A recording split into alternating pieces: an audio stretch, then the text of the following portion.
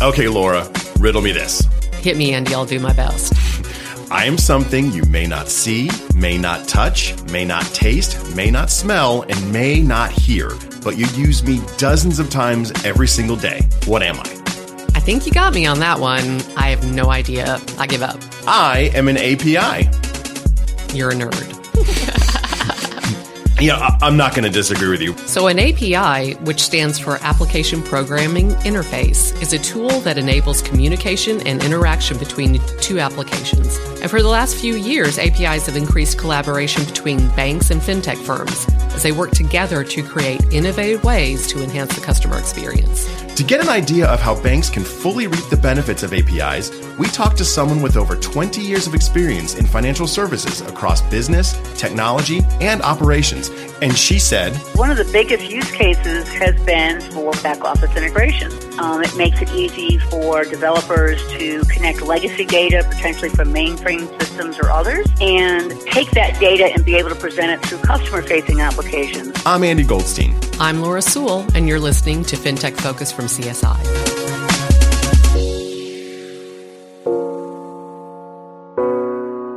In a recent report entitled APIs in Banking, 4 Approaches to Unlocking Business Value, our guest highlights multiple use cases and benefits for banks that want to make APIs a bigger part of their overall strategy. Here to share her research with us is Patricia Hines, a senior analyst with Celent's banking practice. Welcome to FinTech Focus, Patty. It's great to have you on the show.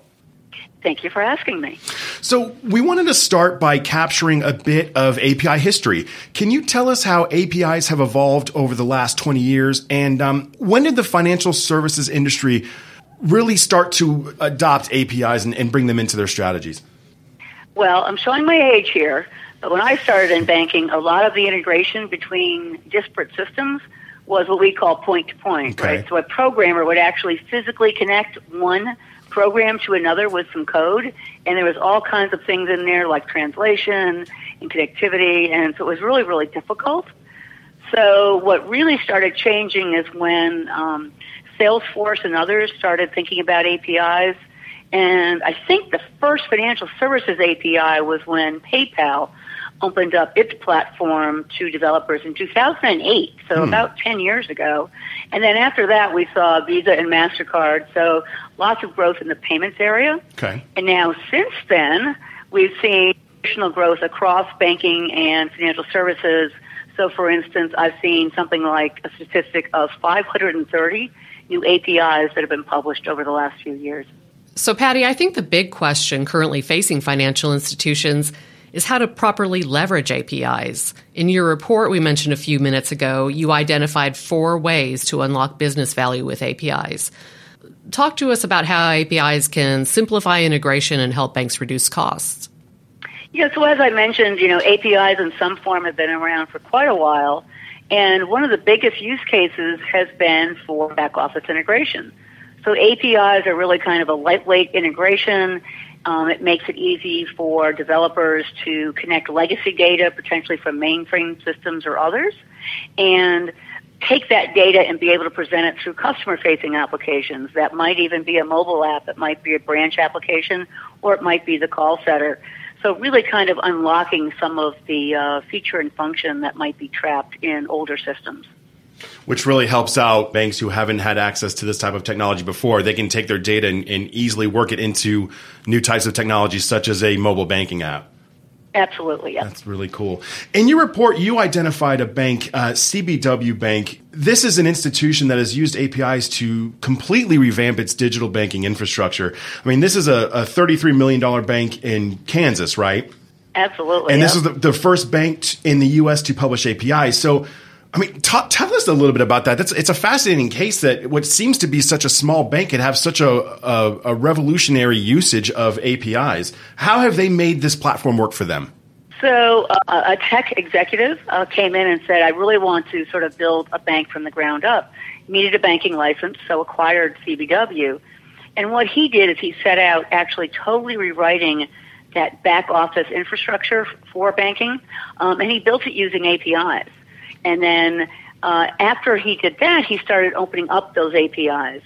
So CBW actually won our Celent Model Bank in 2 consecutive years. The first time in 2016 for infrastructure modernization, and the second time for banking as a platform in 2017.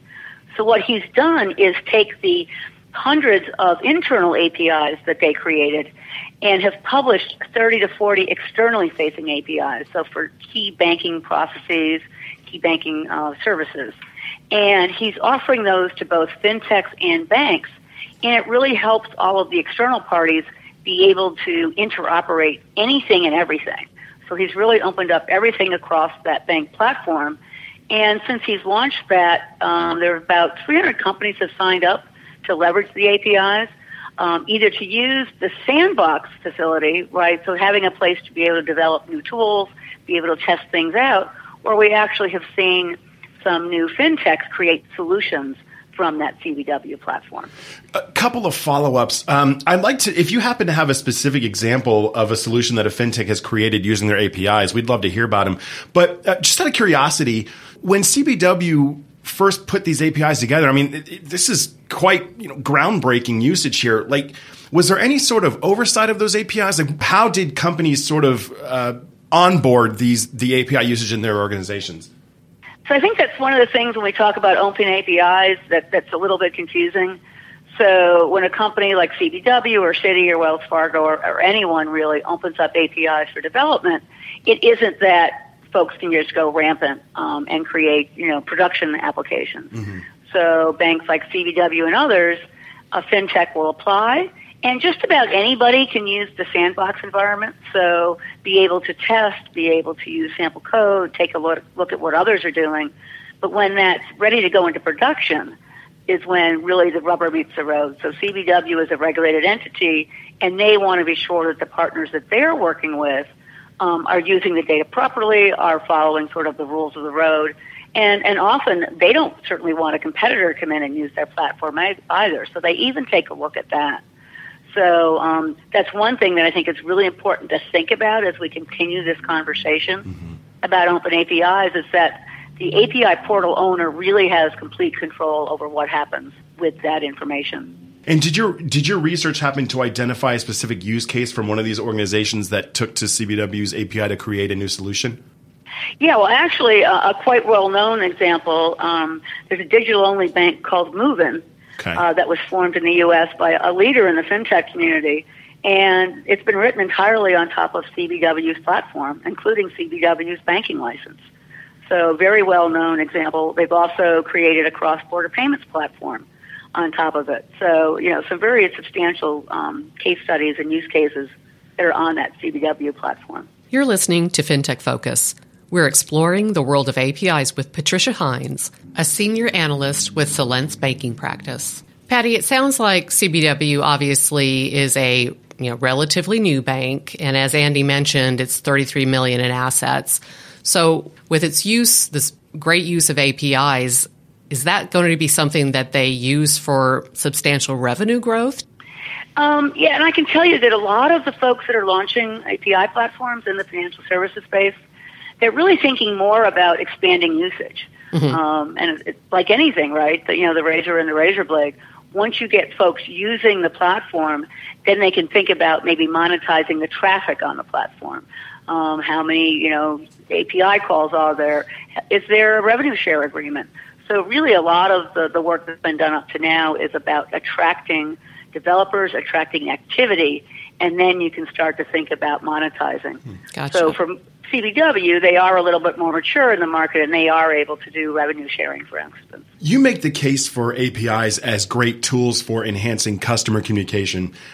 Can you give us a real-world example of that? So the one I like best of all for this is really banks that are talking to their business customers, right? I think we talk a lot about fintechs and, sort of new cool uses for APIs for the average consumer. But for business customers, whether it's a small business or a multinational corporation, it's all about getting data into their accounting and finance systems. So today there's things like, Quicken or QuickBooks do screen scraping. They actually log into the bank's online banking system and they download data. So which takes forever, right? That. That's such a huge... It takes forever, and there's a big concern about security. The idea that if Quicken downloads my data, I mean, what are they going to do with that? And can I restrict them, right? So what these businesses are thinking about is if I use an API, I can very much tailor the connectivity. You can only take in yesterday's transactions. You can only bring in yesterday's transactions for 3 accounts. So it's really tightening down the security. And it's also an on-demand model. So it moves from batch to real time. For large corporations, for instance, they might download data at the end of the day. And this provides them with a real-time ability to say, gee, I think a new wire transfer came in for me. I'm going to make a quick API call to the bank and double-check to see whether that's come in.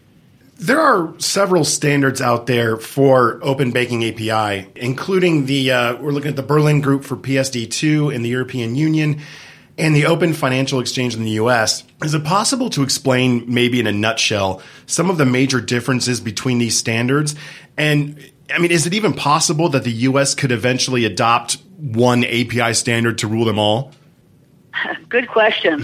First of all, we know standards aren't standard. We sort of, right? We've been joking about this for so many years. Yeah, it's a misnomer.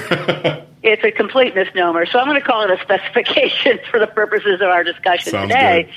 And they've sort of all grown up. So the Open Financial Exchange has really started with Quicken. It used to be their IFX. So really it was Quicken who started this off, and then Yodlee and some others in the U.S. picked it up. So it's really spread through the way that the U.S.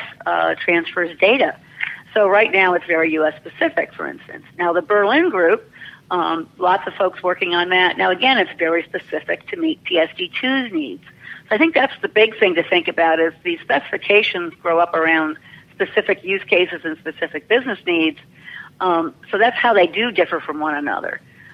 So for instance, ISO 20022, which is becoming a global payment standard, is really about financial transactions. But what about when you want to do a branch lookup or an ATM lookup? Those aren't financial transactions. So the specifications really aren't broad enough yet to cover everything that is coming through APIs. And I just don't see us catching up anytime soon. But certainly we want to think about interoperability. Yeah. But that said, I have talked to several of the leading banks in the U.S., and they are more than happy to try to get to one standard because they don't believe in having all these disparate specifications. Patty, CSI recently conducted our Banking Priorities 2019 study, and for that we asked bankers across the country a variety of questions on several banking topics. When asked which one issue will most affect the industry in 2019, about 7% of respondents said API's open banking. Does that number surprise you? Well, I think it's maybe about thinking about what an API is. So if you think about an API from a technology standard, right, it's a tool. Much like a web or a telephone or the branch teller as a tool to deliver service. So I see this as an enabling technology. So the value really comes in how banks use those APIs. So maybe it's, as I mentioned, to unlock some legacy data, to make it more accessible to applications, to the frontline office staff, and that could improve the customer experience. So certainly that remains a top priority of bankers.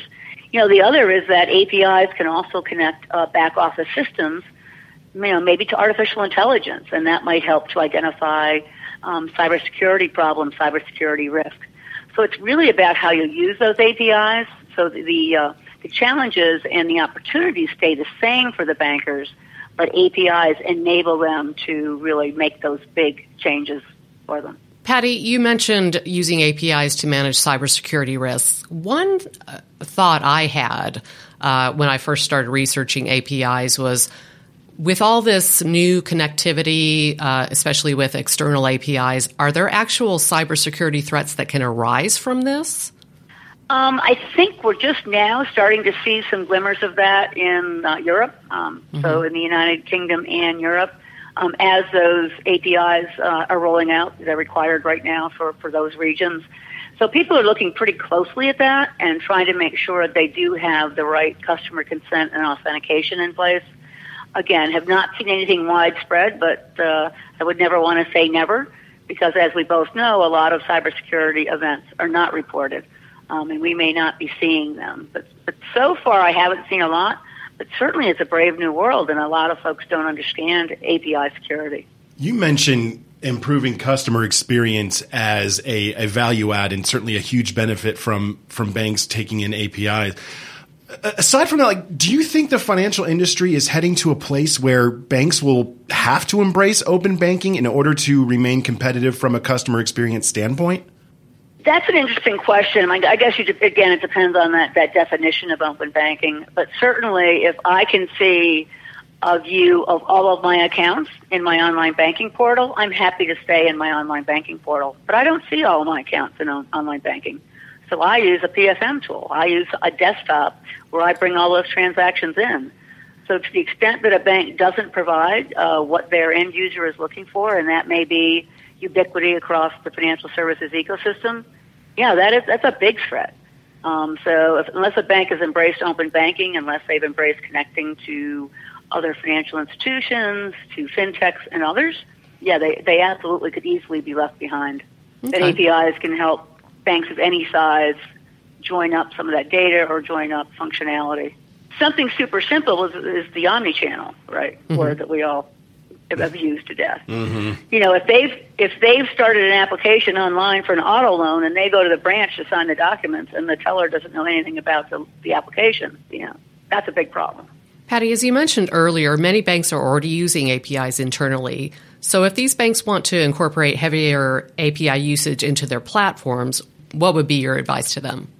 So certainly it's important for those banks to think about, how do I start on a journey? Mm-hmm. Especially if they are already using them internally, start to talk to those developers, talk to the use cases, understand how they're being used. So one of the things that we talk about, I mentioned earlier that a connectivity between a bank and maybe their business customers. So here, there's actually some very leading small business accounting service providers. Most of them are cloud-based, and they've been using APIs to connect with banks all over the world. So go talk to your partners, which is kind of an unusual thing that a lot of banks don't think about, going to a fintech partner first.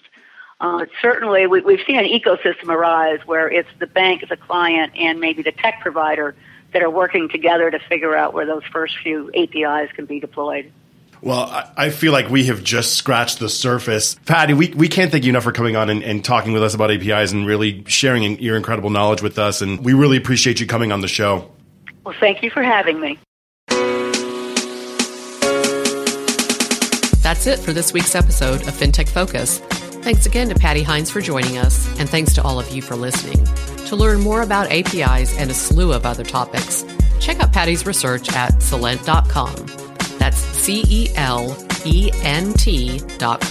We're going to take a bit of time off for the holidays, so this is actually the last episode of FinTech Focus for the year. We just want to take a moment to thank all of you for listening to this show. We've had a blast creating each and every episode, and we hope that for everything that we put into this show, you get that much out of it and then some.